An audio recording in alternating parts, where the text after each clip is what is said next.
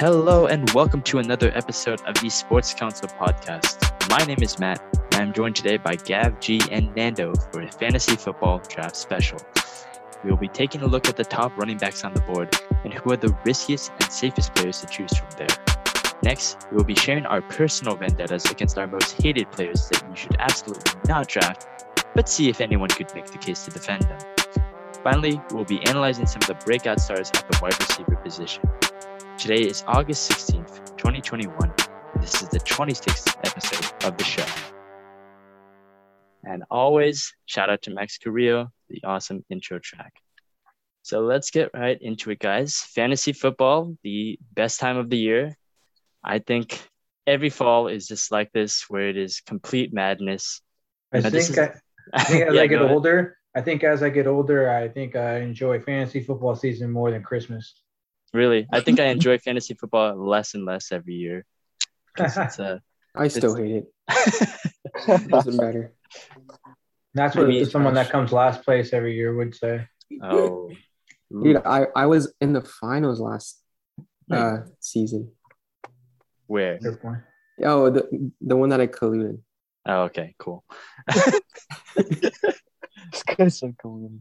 Don't collude, guys. But yeah, this is like if you're just a regular football fan, and that's perfectly okay. You normally just watch your team and your team alone. But this is the time of year, if you're a fantasy football fanatic, you just watch random games for no reason. Like I remember I was watching the Browns-Jaguars game last year just because of my boy, James the Flames Robinson. And, or it's just because you have the kicker and you need an extra field goal. Like this is like the most toxic time of the year, but this is also the best time of the year. And we're going to help you in this episode to kind of help draft your team. We're going to give you some insights as to what to do because, as usual, this is the time of year where drafts are actually coming up. So without further ado, let's get started. So obviously the most valuable position usually when it comes to teams and to drafts is running back. So in the first round, you tend to see a lot of run on running backs. And the consensus number one overall pick this year is, of course, Christian McCaffrey, and Dalvin Cook is not far behind him. You would probably get these guys in any format, standard, PPR, half PPR, it doesn't really matter. I think trailing right behind him is Derrick Henry because of his monstrous rushing season where he had over 2,000 yards. We don't know if he's going to repeat that again, but he's a pretty good bet to get a lot of points this year. So then we get into kind of a more riskier position here where you've got a couple of top flight guys, but it's a little bit more risky. You don't really know, kind of their situations are changing, their teams are changing, and maybe their talent is changing. Maybe they're getting older. So we have Alvin Kamara of the New Orleans Saints, Ezekiel Elliott of the Dallas Cowboys, Saquon Barkley of the New York Giants, and Jonathan Taylor of the Indianapolis Colts, most projected to be in the first round. In your guys' opinion, who is probably the most risky guy out of those guys, and who is probably the safest option if you're more of a manager who wants to play it safe with their first pick? I think I got a little bit of bias here, as I was the biggest Kamara fan last year, and it paid off pretty well for me. So I'm going to back my guy and say he's the safest option. Safest option. Almost anybody that had him last year in his league. Don't forget the Christmas night game. 4 or 5 touchdowns. So, all I got to say is you've seen what he did last year. I obviously know the quarterback situation isn't great there, so that's going to hinder what's going on exactly. But I don't think it's really going to decrease his value that much. I think he'll be fine. And then, I say for the riskiest option, I would say Saquon, just due to health and not really think when he's on the field, I think he solidifies himself as a RB1 for your team, and you won't have to worry about it. But, you'll have to worry about him being on the field, which is a big thing. I think he'll be fine this year, and I do have a lot of confidence in all 3 running backs. And if I had to take them, I'd probably go Kamara, Zeke, Saquon. I wouldn't be mad with either of them.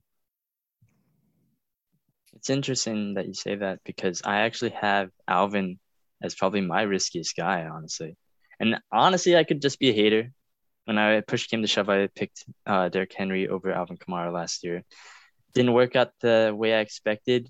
I wasn't not pleased by the result, but if it was hindsight, maybe I would have gone Kamara. It just kind of depends on the league that you were in. But Alvin Kamara has been a consistent fantasy option through and through. He's always been your number one guy, and he had a breakout year. Well, he didn't really have a breakout year last year, but he had a like RB1 kind of finish last year. And I think it was like 6 touchdowns. I want to say 6 touchdowns. It was a record or something like that. But yeah, he won people basically their championships, and he pretty much won you the entire season.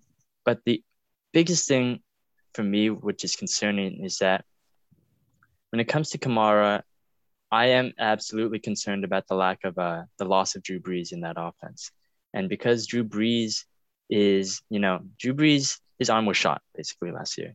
It's been not the best for a while now. And the New Orleans offense is predicated a lot on kind of throwing it to your running backs. And Brees was the king of that. He was always feeding Kamara. He was always able to feed Kamara. And I don't think that the New Orleans offense is going to change as much as it is going to be just because Brees is out there. But Brees knew when to feed his guys. And I'm not quite sure I trust famous Jameis or Taysom Hill to do that. And the other thing is that when it comes to, let's say Taysom Hill is the running back. I mean, quarterback. It could go either way, honestly. But let's say Taysom Hill is your starting quarterback, and let's be honest, Sean Payton is probably going to make him the starting quarterback. Taysom is a runner, first and foremost, honestly. He's not really much of a quarterback. He's like Tim Tebow reincarnate, right? He is going to steal a lot of Kamara's work, I feel like. Especially in the red zone, I feel like he's going to run it himself. He's going to call his own number when he goes there. And when you check, Kamara's stat lines when he had Taysom Hill with him, they were not great when it came to fantasy.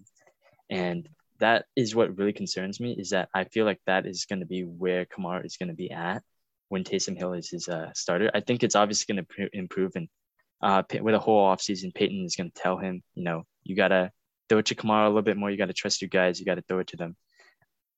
But I just fear that Taysom's going to take away too many touchdowns from Kamara when it comes to the red zone. And Kamara really boomed in the red zone last year. He had, I think, the most touchdowns, I want to say, last year in terms of rushing touchdowns, only behind Derrick Henry with 17. So, and then the other thing is that when you look at the Saints offense, you see all these pieces are falling apart, right? You see that, Michael Thomas is injured. We don't know how long he's going to be out for, and you don't see, and there's not a lot of other options. And they had to cut a lot of people when it came to their salary cap. So I fear that Kamara is going to be basically the focal point of the offense. There's not going to be a lot of threats covering him, and then they're all going to basically go on to him, right? When it comes to this, but I think of running backs. I feel like don't you think that the volume is very important though? I feel like he's going to be getting so much volume, which could be his downfall. But at the same time, has guaranteed fantasy points, even if there's not, there's a regression on touchdowns. I think, it's crazy to say, but I think he could get more touches. Either that comes from the run game, or like you said, they're going to find new ways to incorporate him into the passing game. I think that's fair. Matt, because I think the more touches he gets, the more he'll likely get injured because he'll be the focal point, and so that he'll get you good points off in the early half of the season. But I'm pretty sure he'll probably be banged up by the end, championship time, which is really really need him. So I wouldn't really. He's not as risky as I would say Barkley is, just because I don't know how often people come back from torn ACLs. I mean, you could have the AP scenario again, but unlikely. I just don't feel like Kamara would be a good pick.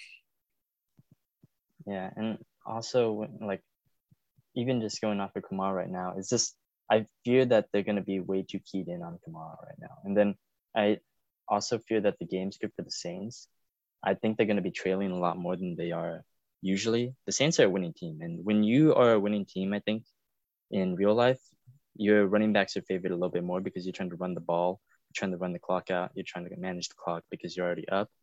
And then when you are behind, you tend to pass a little bit more. So you tend to try to get some options in the receiving core for losing teams rather than winning teams. But it really just depends. But when it comes to Kamara, I fear they're going to trail a little bit more. And then I fear that the defense is going to key in a little more on Kamara just because, Slant Boy is not going to be there for a couple of weeks.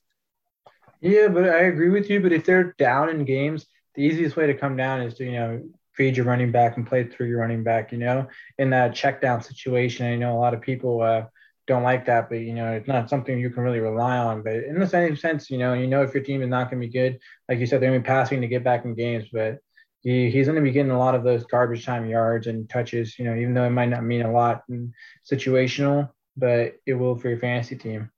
That's fair. That's fair. And I think a lot of it depends on whether Hill or Winston is going to be the option there at quarterback. I fear Kamara's scoring ability a lot more if Taysom Hill is out there rather than Jameis Winston. Do you feel the same way? I mean, I think that if Hill's out there, starting quarterback, the run game will be a lot more viable, and the deep passes will probably affect more of like a who's the running wide receiver too? They have like Callaway or something like that. I don't remember his name. Marquez Callaway, I want to say. Yeah, right. So, I think he'd probably take more of a hit from getting Taysom starter. I don't think it really affects Kamara as much.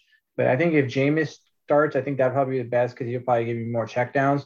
I think Hill's still going to be incorporated into the game plan somehow. If Jameis is starting, he'll be more of like a jack of all trades like he was last year. But obviously, if he's starting, he's going to be taking a lot of that rushing away. But I think that opens up a little bit more for Kamara's passing ability. I just think that diversity of having him and compared to someone like Zeke, where if you stop the run game, you basically neutralize Zeke and he's not going to do anything else. Whereas Kamara is like, okay, if we really run heavy, then he can get active in the pass game and then vice versa, Mm-hmm. Yeah, I see. Any other thoughts as to who the other people's riskiest guys are? You guys agree or what? I mean, I agree, but I feel like to me, it's always more safer to take Kamara in PPR compared to regular scoring. Because even if like they do take away like touches from Kamara and like rushing yards, like in PPR, I'm pretty sure they're still gonna throw it at him, and that builds up more points. But like I'd take Kamara in both leagues. But that's just because like G said, like he's biased, I'm biased too. Like Kamara's just that guy. Like I feel like even with Hill or Winston, the only thing I'm worried about is if they start Hill, I know for a fact that it's going to take away touchdowns from Kamara in the red zone. And we saw that in the Christmas game because Kamara could have easily had, I don't think he broke the record for most touchdowns, did he? He tied it? Maybe he tied it. I think he tied it. I'm pretty sure he tied it, yeah. Yeah, he tied it. And he could have like broke the record, but they gave Taysom so many chances in there to score. And I'm pretty sure he took away like 1 or 2 touchdowns from him in the red zone when they could have easily just handed the ball off to Kamara. Yep, that's kind of what I fear, basically. I saw that far too often with Kyler Murray last year because I drafted Kenyon Drake in the second round, and he was going to be a stud. But every time they got into the red zone, Kyler took it himself. He called his own number, which is fine if you're Kyler Murray, if you have him on his team. I didn't have Kyler Murray on my team, so unfortunate. I see what you're saying with Taysom, but he's not efficient, like that Kyler Murray is. I feel like Kyler Murray has a much more of like a kind of unstoppable factor to him in the red zone compared to Taysom Hill. Like you said, Taysom Hill is very inefficient sometimes. So I feel like, eventually the Saints will realize, if they want to get touchdowns, and the best way to probably do it is to, go through Alvin Kamara. So it might take a little bit of a learning period for them, but I don't think they'll figure it out because, talent always, prevails. I guess that's fair. And honestly, I get your point about Barkley too, because I think if, Kamara was there, but I also could have picked Barkley. He's way risky coming off that ACL. Mm-hmm. You don't see that AP kind of season. That's literally why he's basically the only one who's ever done it, really. And Giants are terrible, honestly, so I would not want to draft anyone from there anyway.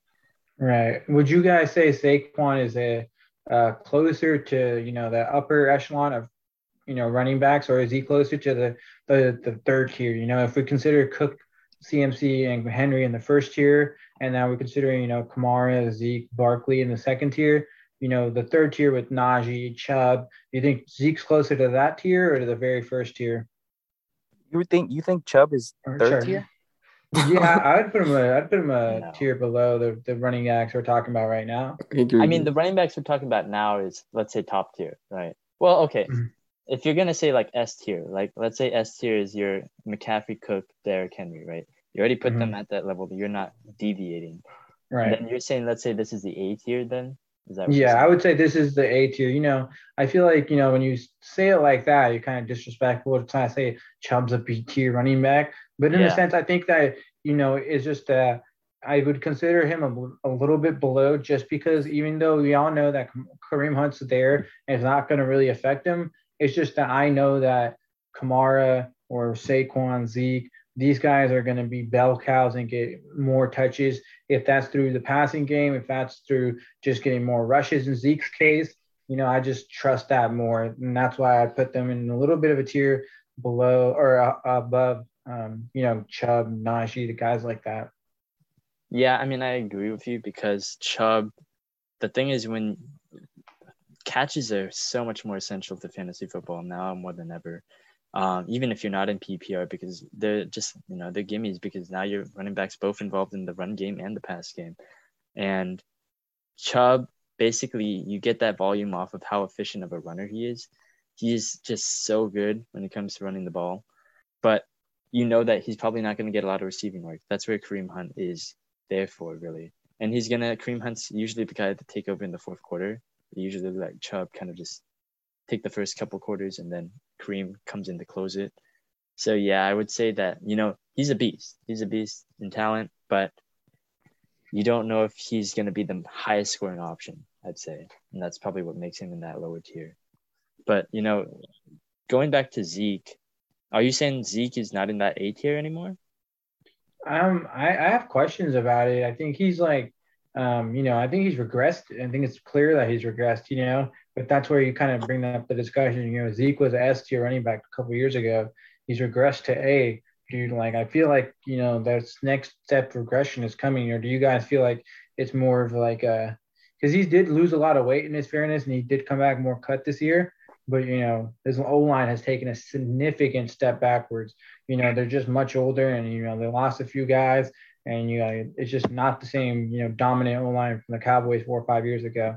So it kind of just scares me. They paid almost the house and the stadium and their lives for Dak Prescott. So I think they're going to pass the ball a little bit and they'll be down in games. So, like they were last year, they were getting, crapped on. Their defense sucked. They're not much better this year. So, is Zeke really going to be out there if they're getting blown out all the time? It's just those type of things. Contradictory thoughts. No, I agree. I'm not a big fan of Zeke ever since his rookie year. I feel like he's just been going down every single year, and I don't really see him stepping it up with how G said with that loss of his O-line and stuff like that. And I don't trust Dak. I've never liked Dak, so I don't think he can get that offense rolling. I don't trust Mike McCarthy. That man's an idiot. I don't trust in anything. I don't trust Mike McCarthy because look, Jason Garrett always gave my man the ball. I had Zeke 2-3 seasons ago, and Jason Garrett feeds Ezekiel Elliott. Jason Garrett's not there anymore, and it's not like Zeke hasn't been on losing teams. He was with Jason Garrett for like 3 years, right? So it's just, I don't trust Mike McCarthy. I don't think that he was trying to integrate Tony Pollard a lot more, and I don't trust Zeke as much, I want to say.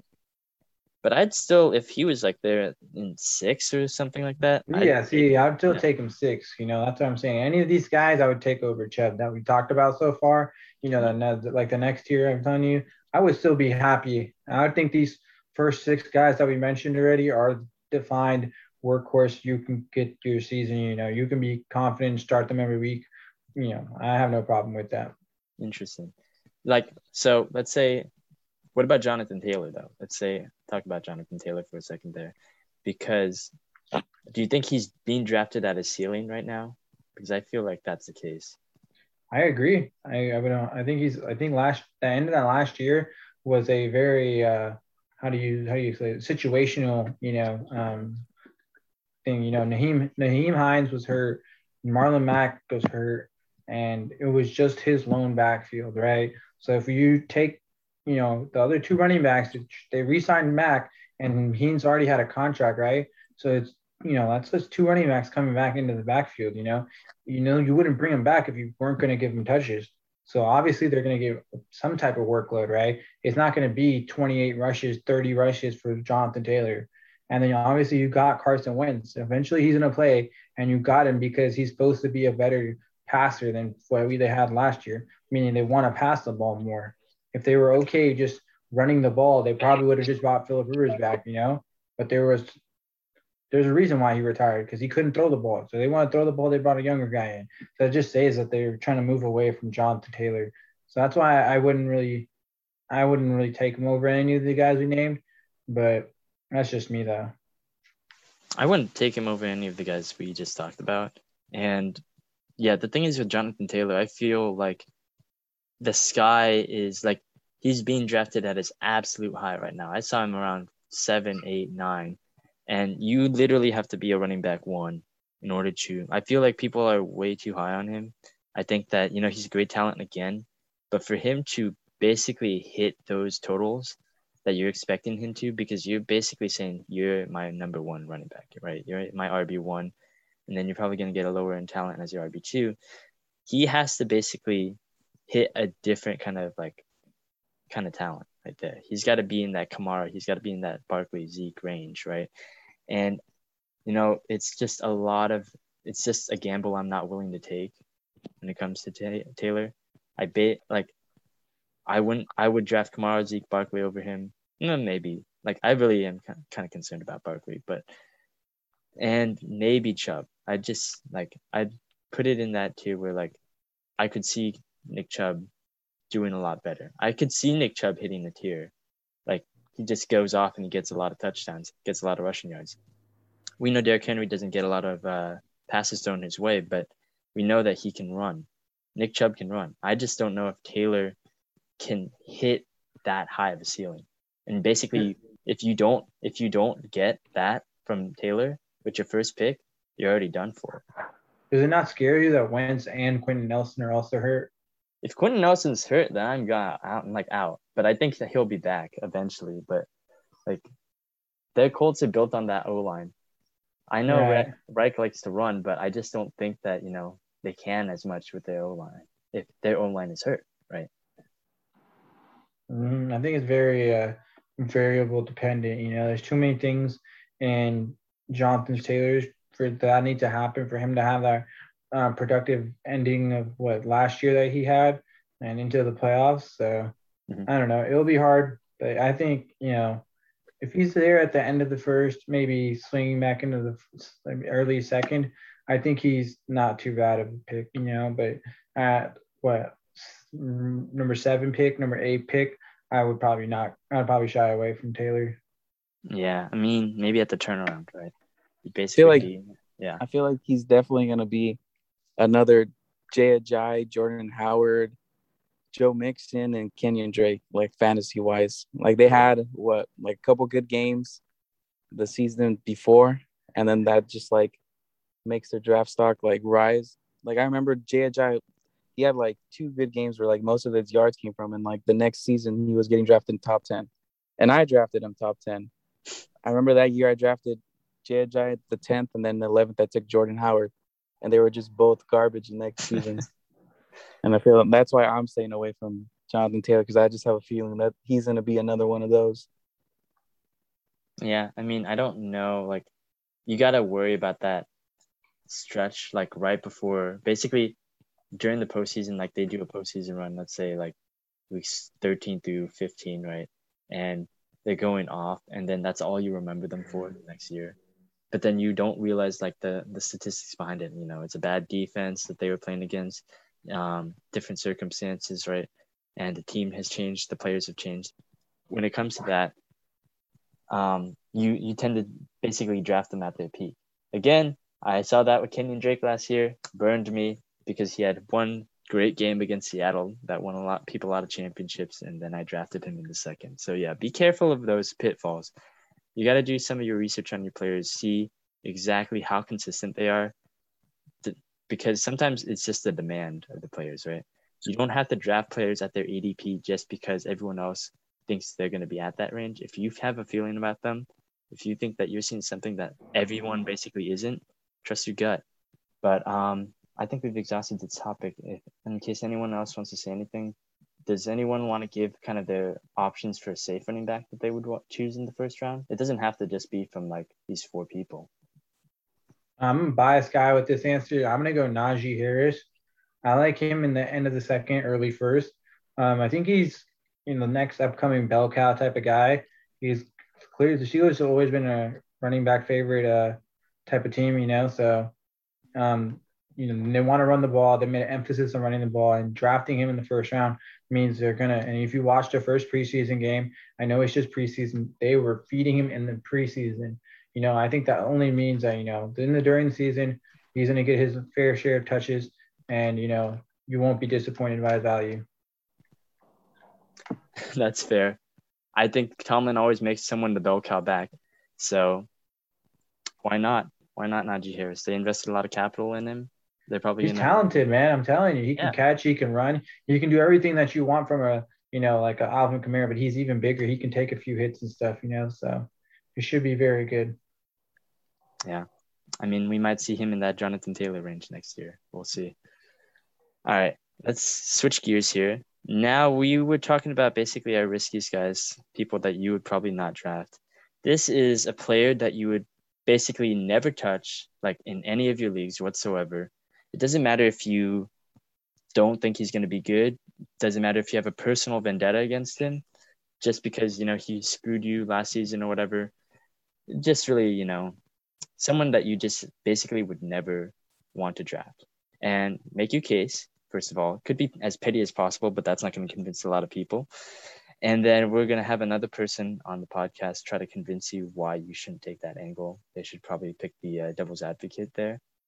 Like last year, I would not touch Stephon Diggs because he burned me 2 years in a row as my wide receiver 2. He basically powdered his way out of Minnesota, and I was pissed off at him. So I swore I would never draft Stephon Diggs again.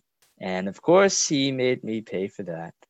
But we're shifting off to a new level. I have a new player that I have on my mind that I'm going to hate. But why don't you guys go first? Let me start. Okay. Anyone on the Steelers? I hate you. I was going to say that. I was going to say. No, but in all honesty, Clyde Edwards-Helaire, bro, that guy did me dirty last season. I picked him with my first pick, dude. Everyone hyped him up. I thought he was going to have a hunt season. I thought he was just going to be that, like, just fit that same type of play style. But he did nothing for me. And I barely made it to the semifinals in my league only because of Keenan Allen and what's his face? Oh my God, what's the Chargers quarterback? Oh, and Lamar, yeah. Oh my God, Lamar, I love you. I'm in Maryland now, dude. I'll come and suck you off. The invitation is open, Lamar. Look, here's the deal with Clyde. Clyde's ADP obviously now is basically gone to the third round, I'd say. Third, fourth round, maybe even late second. Depends on what league you're in. So, again, just like with the Jonathan Taylor argument, Clyde was being drafted at his absolute ceiling, right? He was going to be at, that's the best case scenario you were going to get. And if you were to draft him at that point, you needed him to perform like an RB1. Now, if you draft him at where he's currently at, let's say the second, third round, you're drafting him more as an RB2, RB3, maybe even as a flex position. So the pressure isn't as on him as much. You have other running backs that could take the workload for you, basically in terms of scoring. But let's not forget that the Kansas City offense was uber efficient last year when it came to just passing the ball. Patrick just loves to pass it. And the thing is, they also were terrible in the red zone because they couldn't run the ball because their offensive line was so bad. I think the Super Bowl last year and the Super Bowl loss basically gave Andy Reid some herbis. He understood that he needs to get back more to his kind of philosophy, which was always to make his running backs good. We've seen it time and time again. Shady, Brian Westbrook, we saw it with Kareem Hunt. And I think we're going to see it with Clyde Edwards-Helaire because Andy knows that he loves to work his running backs. He knows how to use his running backs. And I think when you get a guy like Clyde in there with his second year, and I feel like second year players always take off. When it comes to rookie years, I feel like they got to get adjusted a little bit more when it comes to the offense, especially with a complicated offense like the Chiefs. And when COVID has kind of shortened the offseason, I think that with Clyde Edwards-Helaire, I think he's going to be a lot more adjusted into the offense. I think the Chiefs' offensive line is going to be a lot better. I think he's going to see a lot more touches, especially in the red zone. I think he could be, honestly, a pretty good candidate. And I could even see him stretch into that RB1 conversation. Dude, I'd rather draft the Jet than him right now, dude. I hate that guy. Who? Jared, Jet? Jared McKinnon. Who are you talking Jarek about? McKinnon. Oh. Oh. No, fuck I'd that. rather draft him, dude. I'd rather draft that guy, bro. Yo, Clyde. I drafted him and then he tore his ACL in practice, I think the next day. That sounds like a you Motherfucker. problem, bro. I'm talking He's about on my now, team bro. too. He was on my he's on my team and my team, the 49ers. God damn. Disappointing in many levels. All right, who's next? They want to touch him. I can go next. A guy that I will not be drafting in any of my leagues, and as much as you can try to convince me, will be Miles Sanders. I don't know how anybody on the face of the earth can make an argument for me to draft him at like the 4th round, 5th round. Like he is horrible value. A, that's the first problem, and B, he sucks ass. Like it's not like a unknown thing. Like we know he's horrible. Like I mean horrendous. Like we've seen him last year. That man could not get anything done. Like he's inefficient. He is not really good at catching the ball. Although he's supposed to be a dual threat running back, he can't catch. He's pretty ass. His hands don't really work. So I don't know. Someone could try making the crazy argument for Eckler, and I'll be surprised. Or not Eckler, sorry, Sanders. Yeah, I was about to say, I was like, okay, now it's easier for me to make a case. And he really is thinking. He's really thinking Eckler, bro. I was like, oh man. Anyone want to make an argument for this? I don't think there is. I wouldn't touch that with a dirty stick, dude. I mean, I agree with you, G. It's gonna be hard. I'm gonna try it a little bit more. And A for effort. Okay, yeah, let's see how well my debate skills are, because I truly do not believe in Miles Sanders either. So, but if you were to make an optimist case, let's say there's the Miles Sanders fan out there listening, and he wants to be, reinforced that his draft pick was good, or her. We don't judge. You could say that Miles Sanders, again, let's look at the ADP. He was around 8th, I want to say, 8 or 9. He was in that kind of, again, in that Clyde Edwards-Helaire. He was in that Jonathan Taylor kind of this year kind of area where you could kind of take him at the back end of the first round. He obviously disappointed, and that kind of whole Eagles offense disappointed. Here's the thing. That Eagles offense was awful, right? You had Carson Wentz out there, not good, injured all the time.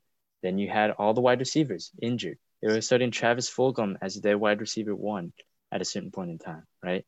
You had a rookie Jalen Hurts out there, and he was good, but he wasn't great. He wasn't excellent. When you finally add all the pieces back to that Eagles, let's say the Eagles finally get healthy. Let's say this is a year that the Eagles finally get healthy. They have a good offensive line. They don't have Travis Fulgham out there as their wide receiver 1, right? They have Devontae Smith. They have a second-year Jalen Reagor. They have other pieces out there. They have Dallas Goedert. They have Zach Ertz, right? That's going to open up the field. That's going to allow safeties to back off a little, and maybe Miles Sanders will be able to run.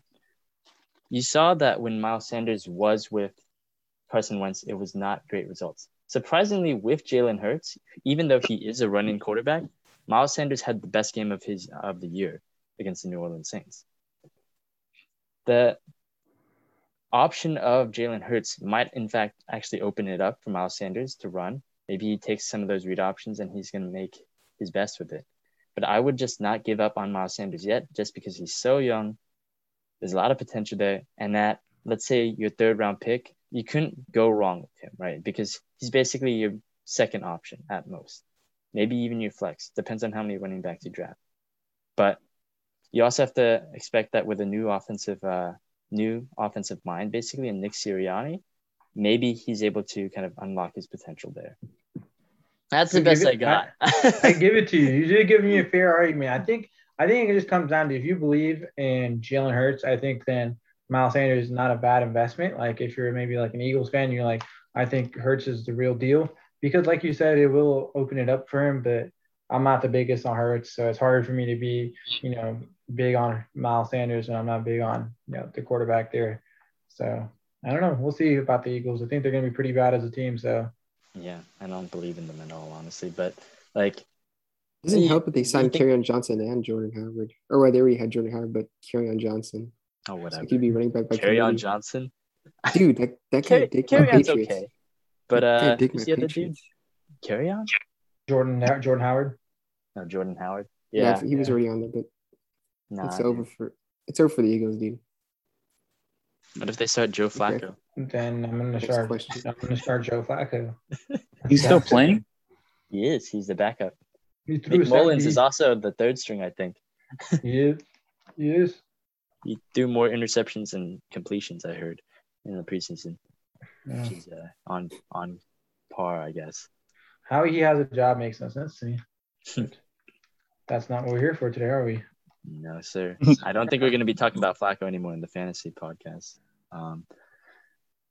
What about you, Nando? What you got?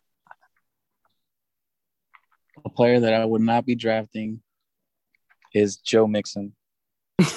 Oh my god. Joe Understandable. Mixon is fucking ass. I honestly think he's the most overrated running back in the league. All right. Even All with the right, new line, I'll make the argument for Joe Mixon, okay? It's honestly probably much easier than Miles Sanders, first of all. 1,000%. Very true. Okay. And then my thing is though, so the same discussion that kind of you were having with Miles Sanders that you were trying to make is that team around him was horrendous. The same can be said for Joe Mixon. This year is going to be the best team that the Bengals have had while Joe Mixon's been there, Like he's going to have hopefully, a healthier Joe Burrow who plays a full season. He's going to have 3 good receivers out there to take some, people out of the box and, not be so focused on Joe Mixon. And, I don't think it might hurt him in the carries and attempts category, but in the efficiency and in the touchdowns, they're actually having scoring drives because there's something to throw to and, be able to progress to when the run game is not there or run game's getting stuffed, which was a problem for the Bengals before. So if you just take that, then, and you take the aspect that Joe Mixon has played with the worst Bengal teams and been fantasy relevant, right? So if you give him something decent and, the team is not terrible now, right? Offensively and fantasy wise, they're going to be pretty decent. Like, if anything, I think this might be one of Joe Mixon's most efficient years. And that would kind of be my main argument would be you had him before and his team sucked, right? Now that his team's better, there's no way he's going to, take a step backwards. But yeah, you guys can let me know what you think about that. Oh, I won't draft Joe Mixon, but I am convinced by the argument, I'd say. Dude, for the first time, and I'm 100% agreeing with you. The line That- he's that Mixon is good? better. Yes. Dude. You had him too when he busted. I had him, dude. That sounds He weird. busted out for me, That bro. sounds weird. He had one good game where he had 3 touchdowns, saved me. I'll love that guy forever just because of that. I'm pretty sure he had a good game last year too, and then he got hurt the week after, I want to Yeah, say. the line is just better now. And Joe Burrow is going to be healthy. Joe Yeah, we'll see 2.0 about or that. whatever. What was it? Joe squared. What did you have, Matt? You had That's true. Joe squared. Aaron I had squared. Aaron squared. I had Aaron Jones and Aaron Rodgers 1 year. It's Joe squared, dude. It's over. I dicked everyone with it until I lost. Okay. I mean, you guys all have your running backs that you hate. I don't hate running backs. I hate Kenyon Drake, but I'm not going to bring him in because he's already irrelevant at this point. So let me go with the wide receiver that I hate. No, it's not Stephon Diggs this time. It is Kenny Golladay of the New York Giants, the newly signed New York Giant. Look, he had a breakout year in 2018. 2 seasons ago, he was one of the best wide receivers, and he was great because of his value as well. He was like a 3rd, 4th round pick, I want to say, and he was able to get you kind of a top 5 wide receiver kind of year. That led him to be overdrafted the next year, where happy-go-lucky me drafted him in the 4th round and had him as my number 1 wide receiver. Thing is, the dude is always hurt. He had hamstring issues at the beginning of the year that he basically never recovered from. And then he came back, had one pretty good, had maybe 1 or 2 pretty good games. Then on another contested catch, which he always seems to make because he has no separation whatsoever, he hurts himself again, and he basically takes himself out for the rest of the year.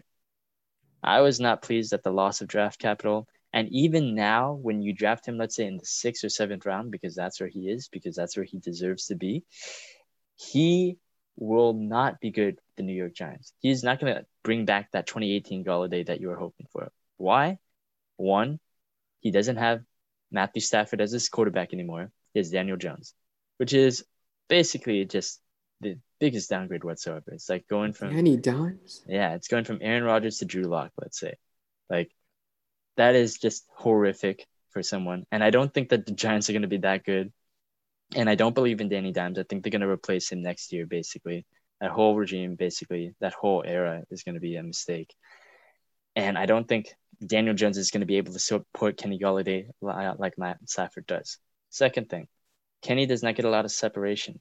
What he does is that he does all these contested passes from, let's say, 20 plus yards out, right? He has great average target depth, which means that, if he gets one catch, let's say he only gets 5 catches, but he'll bring in like 96 yards just based off of that. Just good, but you need separation eventually to stand out. And when you're throwing it deep to Kenny Golladay, and that's your like one-trick pony, you need to have the time to go deep. The Giants' offensive line was awful, terrible, and it still is. That's still why I don't want to draft Saquon, because that offensive line is not that good anyway. So when you are expecting Kenny Golladay to get those deep passes, you have to expect that those deep passes are even going to get off in the first place. I don't think so. And even if that pass gets off, it's going to go over his head, and then Kenny Golladay is going to reach for it, going to get hurt again, out 5 to 10 weeks. That's my case against him. That's a rough storyline there. I don't hate him personally, but I'm not going to draft him. We're talking about a guy in the 6th and 7th round. Yeah. I mean, that's what Stephon Diggs was. Dando or Gav, do you guys want to make the argument for him, or should I do this one? Dude, you can go. Yeah, there's no way. All right. My thing is, though, okay, as much as you're hating on Daniel Jones, which I agree, as a franchise, I would not want him as my quarterback. He can throw the deep ball. That is the only part of his game that is half decent. If there's anything that was positive about his game, it's his ability to throw the ball deep. Okay, so that's the first thing. He's one of the best deep ball throwers last year with no absolutely weapons on the Giants team, right? Last year their team was ass, and it's because one of the main reasons was they have no weapons. Okay, and even this year, we bring up the Saquon's always injured. Even though Kenny Golladay is always injured, he might be one of the only, when he's out there, might be one of the only, decent weapons they have. So I don't know. I think that, if you put in his ability to catch deep balls, they have decent other like second and third weapons. So he won't be, triple teamed and double teamed like he was in Detroit. So you won't have to, try to injure himself to make every catch. He'll have more opportunities to go one-on-one. And especially if Saquon is healthy, then you have to worry about Saquon before Kenny Golladay. So if you're drafting him in the 6th, 7th round, and he's, obviously I can't speak for his behalf of his health. He's not a healthy player. So if he gets hurt, he gets hurt. I can't tell you anything about that, right? So that's why he's in the 7th round. But if he's healthy, he will outplay his ADP. That ADP is low because it's probably, expected to miss at least 3 or 4 games, like Matt said. So if he's healthy and plays a full 16, 17 games, then he will, give you top 20 wide receiver upside. He has in 2018 proven that he's wide receiver 1 capable, and especially in fantasy. And if the Giants are going to be at all relevant, Kenny Golladay will have to be one of the big components of that. And, regardless of how competent their team is, and especially how competent Daniel Jones is, I think they'll be getting, their money's worth. They paid him Golladay a lot of money for a guy who's been injured and, all this other stuff, but, they paid him. So they're going to use him one way or another. So I think he'll get he'll get a lot of touches, and, might not be the most efficient or pretty looking passes coming from Daniel Jones, but I think he'll definitely outplay a 6th or 7th round ADP. I think that's fair. That's fair. I think he could be a lottery ticket because you don't see a lot of guys in the 6th or 7th round with the wide receiver 1 potential that Golladay may have. Counterpoint, he is already injured. He hurt his hamstring practice. So we will see. Yeah, hamstrings are not the best injury to have. Unfortunate for him. But let's segue with this. Let's move on to just all wide receivers in general. We covered the running backs a little bit earlier, but now let's go on to the wide receivers. We have our top guys. We have Devontae Adams, Stephon Diggs, DK Metcalf, Justin Jefferson. But, let's talk about some of the guys that maybe in the later rounds. or let's just talk about kind of the younger guys at first. You have a ton of sophomore wide receivers, some of which impress, some of which still need some room to grow. We have Brandon Ayuk, CeeDee Lamb, Jerry Jeudy, Justin Jefferson, Jalen Reagor, Chase Claypool, Henry Ruggs. What we've seen in the past, and this has been a growing trend, is that wide receivers tend to break out now more in their second year than their third year. We obviously saw the third year breakout of Calvin Ridley, but we tend to see more wide receivers break out in their second year now. So out of this list, or you have any other players in their second year as a wide receiver, who do you think breaks out, and who do you think may have like a sophomore slump? My breakout would be CeeDee Lamb. I know people probably think I'd say Claypool, Steeler bias. I don't think so. I think CeeDee Lamb will be almost as good as Jefferson in his own way, though. Last year, CeeDee Lamb was strictly playing the slot, which is one of the big reasons why he wasn't if you look at his numbers, he was really good, but there wasn't much, depth, or there wasn't much volume there. I think that's probably the better word. So which they said they did this year, moving back to the outside, what his original position is to play, I think he's going to be one of the top receivers. He's going to be one of the receivers you draft in the third or fourth round that might be playing like a wide receiver one, and he'll be perfect for that role because they're taking a step back from Gallup and letting, CeeDee Lamb play the outside now. I think that's going to be huge. And obviously they're going to be down a lot of games. Like I said earlier, I don't believe in the Cowboys defense at all. So I think they'll be really, really bad. So they'll have to be passing it. And last year, Dak Prescott was on a pace to throw for almost 5,500 plus yards. I know that sounds crazy, but that's what he was doing. That's what he was on pace for. He got hurt, but he'll be back. He's back this year. And if they're anything like they were last year, and CeeDee Lamb didn't be getting a bigger role, because he was really efficient in the small role that he did have. And, if you've been watching Hard Knocks, you know that, CeeDee Lamb is really going to be that guy. And there's always the one, what is it called? The Hard Knock star that ends up actually being really good that season. And I think this is going to be CeeDee Lamb. And, I think he out of the, obviously Justin Jefferson, and he's going to be like probably the best receiver out of this class. I think that CeeDee Lamb will definitely be at that second or third spot. I think that's a good argument, honestly, and I would have CeeDee there too. He's putting up numbers in Dallas without Dak. He's putting up numbers with Dak, so I have no reason to doubt him. And he should have been the wide receiver one taken off the board, and the Raiders chose Henry Ruggs, I think, instead with that. Any other picks, basically, for breakout wide receiver? I tell you who have a slump, bro. Okay. G's guy, bro. That guy is guard. He's gonna chase Claypool, dude. He's gonna have a slump because he's gonna be catching hands with the best corners in the league. So I mean, like, it's over for him, dude. Juju will probably have a better chance of becoming better again because he reprises role as the wide receiver too. It'll be over. I'm sensing a trend here. All right. I'm not gonna try to be a homer, but hey, Claypool barely did shit last year. Like, he was good. He had the smallest role in the offense. So if his role is any bigger, which usually his second year it is, so I think he'll be fine. But I don't think he's like. I think he's only getting drafted. I think he's getting drafted pretty late in the 7th, 8th round. So, I mean, for what it's worth, he'll be good for his value. If you're drafting him for upside, there's not much there. Like, I would love to tell us. Don't listen to this homer. I think Claypool is good just because of his utility. I think that he brings something that Deontay and Juju don't.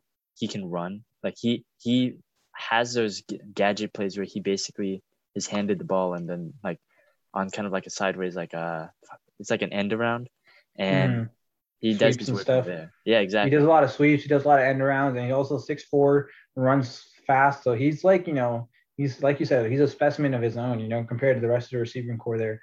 Deontay, the small guy, Juju's not the biggest. He's like in the middle somewhere, and Claypool, big, huge red zone threat too.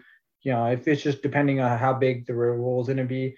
And, they're going to I think they're going to obviously they drafted running backs. They're going to push back on a little bit on 45 short throws from Big Ben and actually run an offense this year. So I think what if Ben can only throw that far? Have you ever considered Don't disrespect Ben Roethlisberger. We're not going to do this whole episode. He's old. Just disrespecting one Steeler after another. Okay, bro. well, this is a legitimate concern here. No, he's young. He's in his youth. Uh-huh. What is No that? way, dude. That guy still downs 40 pancakes a day, dude. No, he said he changed his diet, bro. Okay. Big news out of training camp. Okay. Obviously, you're not been paying attention. Everyone in training camp gets bigger or smaller, or they lose weight, or they're in the best shape of their life. Okay. I don't put a lot of stock into it. That's because you're not a Steeler fan. Nah, man. But I am a Niners fan, and I am going to say, Homer. as my sophomore star, we're gonna have Brandon Ayuk out there. He's gonna be a wide receiver 1 by the end He of the is. season. I love him though. Yep. As much as you're a homer, Great guy. I do agree with you. I think he's got some of the cleanest routes in the league. I think Kyle Shanahan knows this. When he was operating with Nick Mullins and CJ Beathard under center for most of his games, he was killing it. He was still a wide receiver 1. And even though I am a little bit concerned with George Kittle coming back, Deebo Samuel coming back, there's going to be a lot less targets for him. But I think that Kyle Shanahan knows who's the number 1 guy is. I think that it's going to open up the offense a little bit more, especially if Trey Lance becomes a starter there. I think that Brandon Ayuk has the potential. Like, if you're drafting a guy, let's say in the 7th or 8th round, like you are with Brandon Ayuk, like you are probably with Chase Claypool, you want to get as much risk as possible just because of the reward of being a wide receiver 1, right? So Brandon Ayuk at worst is going to be the Niners' second option out there. You wouldn't take a flyer basically on a wide receiver 2 that could break out to be maybe in the top 10 wide receivers at the end of the year. I would do that. I think Kyle Shanahan, again, he drafted this guy in the first round. He hasn't drafted any other wide receiver in the first round. Not even Deebo, not Kittle, nobody. I think Brandon Ayuk is your guy. Is that all I got to say? No arguments for me, man. I like him. He's a talent, bro. He is such a talent. If you watch him Big play, stud. Yeah, if you watch him play, like you said, I think the big thing is they're going to be healthier as a team, which means they're going to be getting to the touchdown red zone more. Obviously, Kittle's going to take away from that, but at the same time, like, there's a competent quarterback, and you cannot, stress Jimmy's how important back. that is. He's, we might hate Jimmy for being Jimmy, but he's definitely on a different scale from the whatever that was last year. I don't even know if that's quarterback play last year. CJ Beathard, I think, and Nick Mullins are both now quarterback 3s. I think Beathard's on the Jaguars, I want to say. Behind Minshew, I want to say. Oh, that's terrific for him. Ah, yes. Hey, he's still getting paid, honestly. Not bad. Yeah, that's all that really matters. But yeah, Ayuk is that guy. And, I know we all talked about stars. My slump is obviously Henry Ruggs. I don't know what the fuck's going on that team. That team sucks. I think you want to talk about coaches on the hot seat. I think the Raiders probably don't do jack shit this year. Drew Gruden's probably going to be gone. I think it's a great, it was a great story when it happened. I think he should probably go back to Monday Night Football and not coach anymore because, he's a great personality, but I don't think he's the type of coach that you want in 2021, and this offense is kind of shit. I don't know how else to put it.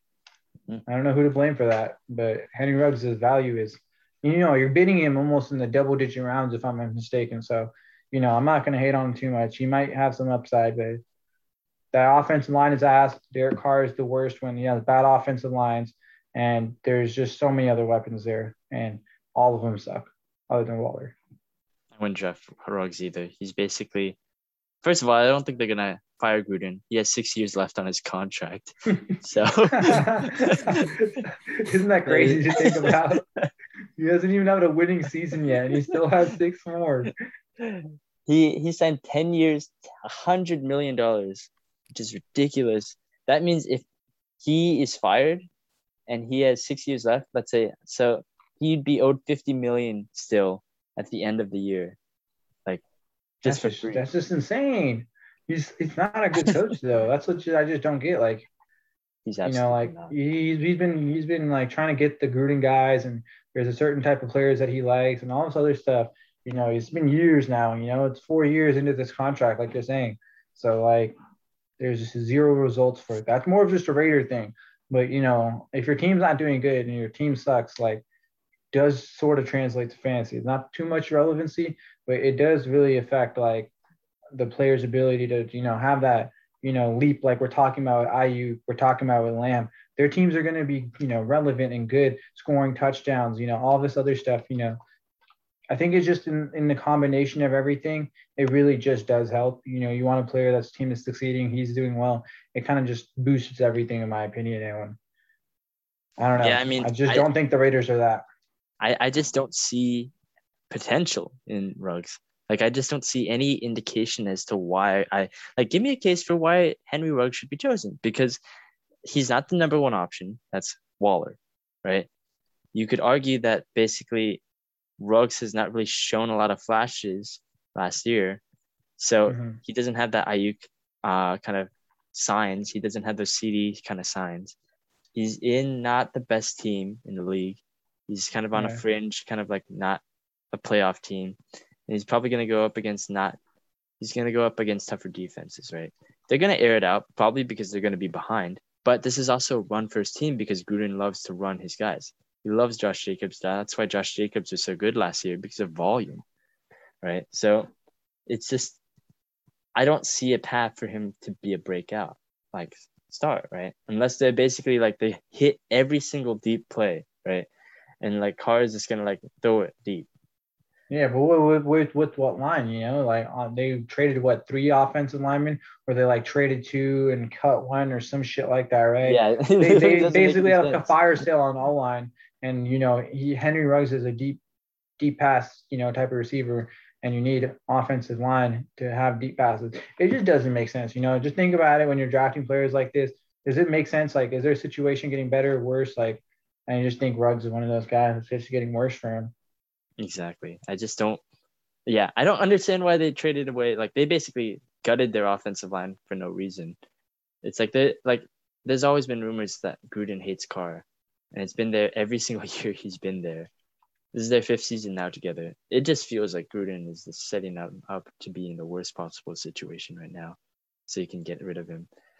But yeah, it's ridiculous. I don't see the Raiders being good. I don't see Ruggs being good, at least viable in terms of fantasy. Right. That's a problem. Are you really going to pick up Ruggs? Okay, you do. He's probably going to sit on your bench for most of the year, but are you going to have enough confidence, or is he going to have his role going to increase to where you're actually going to play him? That's what it really comes down to. How often are you going to play this guy in fantasy? And I think when it comes down to it, you're probably not going to be playing Ruggs that much. So there's not really a point in having him around. Yeah. Don't even draft him. I mean, you don't necessarily have to pick your guys in the first 4 rounds in order to have a wide receiver 1. We've seen it time and time again that, stars happen. We saw Calvin Ridley being drafted all the way in the 4th, 5th, 6th round because he was the second wide receiver behind Julio. And he had a breakout year. He was the wide receiver 4 for the entire season. And then Stephon Diggs, obviously, he, much to my chagrin, he broke out as well in Buffalo. He was the number 1 option with Josh Allen. And he was able to kind of, make his case as to why he was being held back in Minnesota. So do you see a breakout wide receiver? Let's say just other than the guys that we just talked about, do you have any other guys that you could see who's falling all the way back down there and you could see them having kind of a Ridley, kind of having a Diggs kind of season? Yeah, let me see. My guy that I really like, I kind of went over CeeDee Lamb. I think he's going to have a really big role, but he's still getting drafted really early in the round. I like, and I think you can get him in the 9th or 10th round, is Robbie Anderson. I think he had a really good year last year, and people are really expecting him to kind of take a step back, which I think is kind of, doesn't really make sense to think about. If you take their offense, obviously Christian McCaffrey's back, and if you watched any of the Panthers last year, they weren't really, I don't know how to explain it. They weren't really high popping. They were really, Teddy Bridgewater, there was their quarterback. And if you watch Teddy play, you know what the offenses look like with Teddy. It's safe. It's kind of short, intermediate passes. It's not really a lot of flexibility. And I'm not saying Sam Darnold's significantly better than him or anything. I think in this the sense of,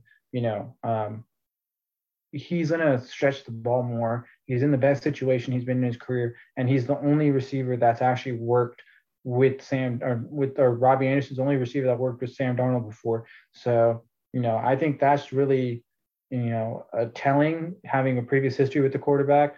And I don't know. I personally feel like Robbie Anderson's going to have a lot of upside, and you're getting him almost in the 10th or 11th round, and he's going to be a starter. He was starting caliber receiver last year, and they lost Curtis Samuel, replaced him with not much. Obviously, McCaffrey comes back, so he's going to be getting a stupid amount of touches. That's why he's getting or he's pick number 1. So I just think of it like, where you're getting him in the almost 10th, 11th round, where he could go up to and be the top 20, 30 receiver. It's just that value. And, if the Panthers are good and Matt Rule's offense is as good as it's supposed to be, there's chances that he can even be a wide receiver 1 for you, And you're getting him so late. I think it's tremendous value for every one of your drafts. Yeah, I mean, the only issue I have there is I don't know if I believe in Sam Darnold, but I agree with everything you're saying. And he had Teddy Bridgewater there last year. Not much better than Sam Darnold, fantasy-wise. The thing is, yeah, but he's a bridge quarterback. He's literally the bridge quarterback. So, like, I just don't know if Darnold can be – he has the potential to be better than a bridge or worse than a bridge. And I lean on, like, worse. Robbie Anderson did play with Sam Darnold, and he was pretty fantasy relevant in New York, Yeah. So if it's just situations getting better, I don't know. For what you're getting them, I think he's worth it. Yeah, that's true. I mean, I think that with my pick, I want to go with – I mean, I would pick Kenny Golladay if I didn't just trash him in the next round because it's the same situation as Diggs, right? He goes to a different team. And then he could conceivably be the number 1 option. I could totally see that. And I would make the case for that. But I already trashed him, so we're going to move on with that. I have a different Carolina wide receiver who is also the second option, but he's no longer in Carolina. He is in Washington now. Dang it. Were you picking Curtis Samuel too? Yes, I was going to say Curtis Samuel. Okay, why don't you go ahead? I'll pick a different guy. Don't worry. No, let me go ahead. I want to make it challenging. Go ahead. You want to make it challenging? Yeah. All right. I mean, Curtis Samuel, he is also reuniting with someone, just like Robbie Anderson with Darnold. He's reuniting with Ron Rivera, right? Ron didn't pick this guy out of a hat for no reason. He wants to mold his offense just like he did in Carolina. That's why he got Antonio Gibson, who expects to be kind of in a Christian McCaffrey role with Washington. He already has Terry McLaurin, but he wants Curtis Samuel because I think he can bring out the best in him. And I think he already has been able to bring out the best of him back in Carolina. And I think he is going to be here because Curtis Samuel can be a gadget kind of guy as well. We saw him line up in the backfield at times. We saw him catch kind of swing passes and end arounds. He's still got that kind of same, like he's got those Claypool kind of plays that we were talking about before. So he obviously has a certain role within the offense already. And we already know that they're going to get a designated amount of snaps and they're going to get a designated amount of targets to him already. Then you add in the quarterback effect, right? Washington was a decent team. They were only a playoff team because of their defense. They literally started like guys like Alex Smith, Taylor Heineke, Dwayne Haskins, and several like others, which are not good quarterbacks. They upgraded somehow. If you consider it an upgrade with Ryan Fitzpatrick, I would consider it an upgrade just because the guy, whether it's Fitzmagic or Fitztragic, he loves to pass, and he loves to pass deep. And, Terry McLaurin's going to get a lot of those targets, and I think that's why he's getting an upgrade kind of in this offense. People expect him to be a wide receiver 1, but don't sleep on Curtis Samuel right now because his ADP is way down there just because he's a wide receiver 2, and he's with a new team. Guess what? Calvin Ridley was a wide receiver 2. Guess what? Stephon Diggs was on a new team. I think that Curtis Samuel is going to be able to adapt quickly within the Ron Rivera team. And I think that Fitzmagic is going to give him his opportunities deep downfield. I think he could see a lot of big plays. And if not, you don't see him in the passing game, you could easily work him in the run game. I think my pushback, little pushback I can give you on someone getting drafted that low is that he's always fucking hurt. He's hurt right now. I'm pretty sure it's not a major injury, exactly. But he is always hurt. That shit is very annoying. We all know that. It's just the way of it, the way it is. Not much we can do about it. But my second pushback is I really do believe in McLaurin. And I'm not saying you guys don't. I just think that he's the number 1 and defined number 1.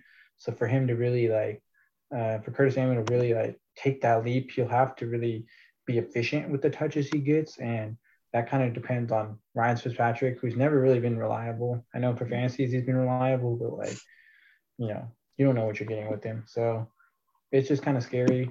And I know he's obviously getting drafted very late, so it's not that big of a deal. But, just remember he might get hurt for you. So, yeah, that's what you get with him. Yeah, it's that injury risk. All right, Gab, man. This is really tough. This is really tough, dude. Curtis Samuel was my guy. Oh, my. This is going to be a reach then, I guess. I'll just go with Darius Slayton on the Giants. It's pretty easy to see. Like, Darius Slayton was one of Danny Dimes' favorite players to throw to. Later in the season last year, and now that they have Kenny Golladay, I feel like he'll be getting less attention from quarterbacks. And he's pretty fast, he's quick, and we already know that the Giants are always going to be down in games. So I think Darius Slayton is super late, like ninth rounders, all the way at the end, not even on way worth drafting. But I feel like you just get so much potential there, just because I kind of watched them last season, and I don't know, I like Darius has that it factor for me. He's just really fast, and they're always going to be down games. That's my only argument. Curtis Samuel is my guy. I mean, I think you can make the argument that Jones has a chemistry with Slayton that the other guys don't have, right? Like with Golladay and with the new guy that they brought in, is Tony, I want to say Kadarius Toney, yeah. But he's if it matters, he's been fucking horrible in training camp. So Tony, yeah, he's been terrible. I mean, that's the new. Yeah, he still got drafted first round, so I'm pretty sure they'll still give him touches. They traded down, right? They had Devontae Smith on the table. I think the Eagles snatched him up, and then they traded down with the Bears, and then they drafted Tony instead. That's a shame. They could have had Devonta Smith, and they had Tony instead. This is horrible. This is really hard because it caught me off. I can't believe you chose Curtis Samuel. Great minds think alike. Next time you go first, then. That's true. All right. Well, I think so you guys can both get blamed for it. Oh, okay. Wait. These are just Wait a second. Begging. I just did it to take Gab's argument. This is, dude, you're begging for Slayton to be good. I think John Ross. Actually, let me change my answer. John Ross. He's better. I like him better. Who's John Ross anyway? I'm the Giants. Oh my. He's on the Giants too. Anyone that's not Kenny Golladay, he's gonna be good. This is the first time probably ever in any fantasy football podcast that anyone has named 4 different wide receivers on the Giants. Any of them. Yeah. No one would ever do that. Giants are going to be the most explosive offense in the league, so might as well take all their quarterbacks and all their receivers. Yeah. That was a reach. It was a huge reach. Don't listen to anything I said right now. We named 2 of them as breakout candidates. 2 of them. we one as a slump. Oh, my God. John Ross and Slayton, and then we shit on Golladay. Oh, dude, what if Golladay is great? Oh, man. Should we bring up their most viable pass catching option and Evan Ingram, or should we just not talk about it? Oh, my God. Oh, that guy should be my guy who I hate the most, bruh. That guy could not catch a ball. Dude, he couldn't catch. Oh, I don't want to say it. Never mind. I'm going to get canceled. Never mind. Oh, my Lord. I don't know if I want to hear it. Yeah, no, that's kind of terrifying. I'm sure Dylan has some beef, too, with him. I think he hated Ingram at the end of the season. Yeah. I wouldn't. I don't see why. Yeah. He was a Pro Bowler, though. That was a Pro Bowl season for him. Yeah, that's some bullshit. Even over Tanyan. Yeah, that's crazy. NFL makes no sense. Hey, it's a fan vote. Again, I hate the NFL. NFL hates you. What a beautiful way to end it. Yeah, I think that's good enough for one episode of the draft special. We're going to have a lot more draft guidance and advice for you in the weeks to come. We're probably going to do another episode focusing more on quarterbacks and tight ends and maybe some sleeper picks. But until then, thank you for listening, and we hope to see you back next episode. See you. Bye.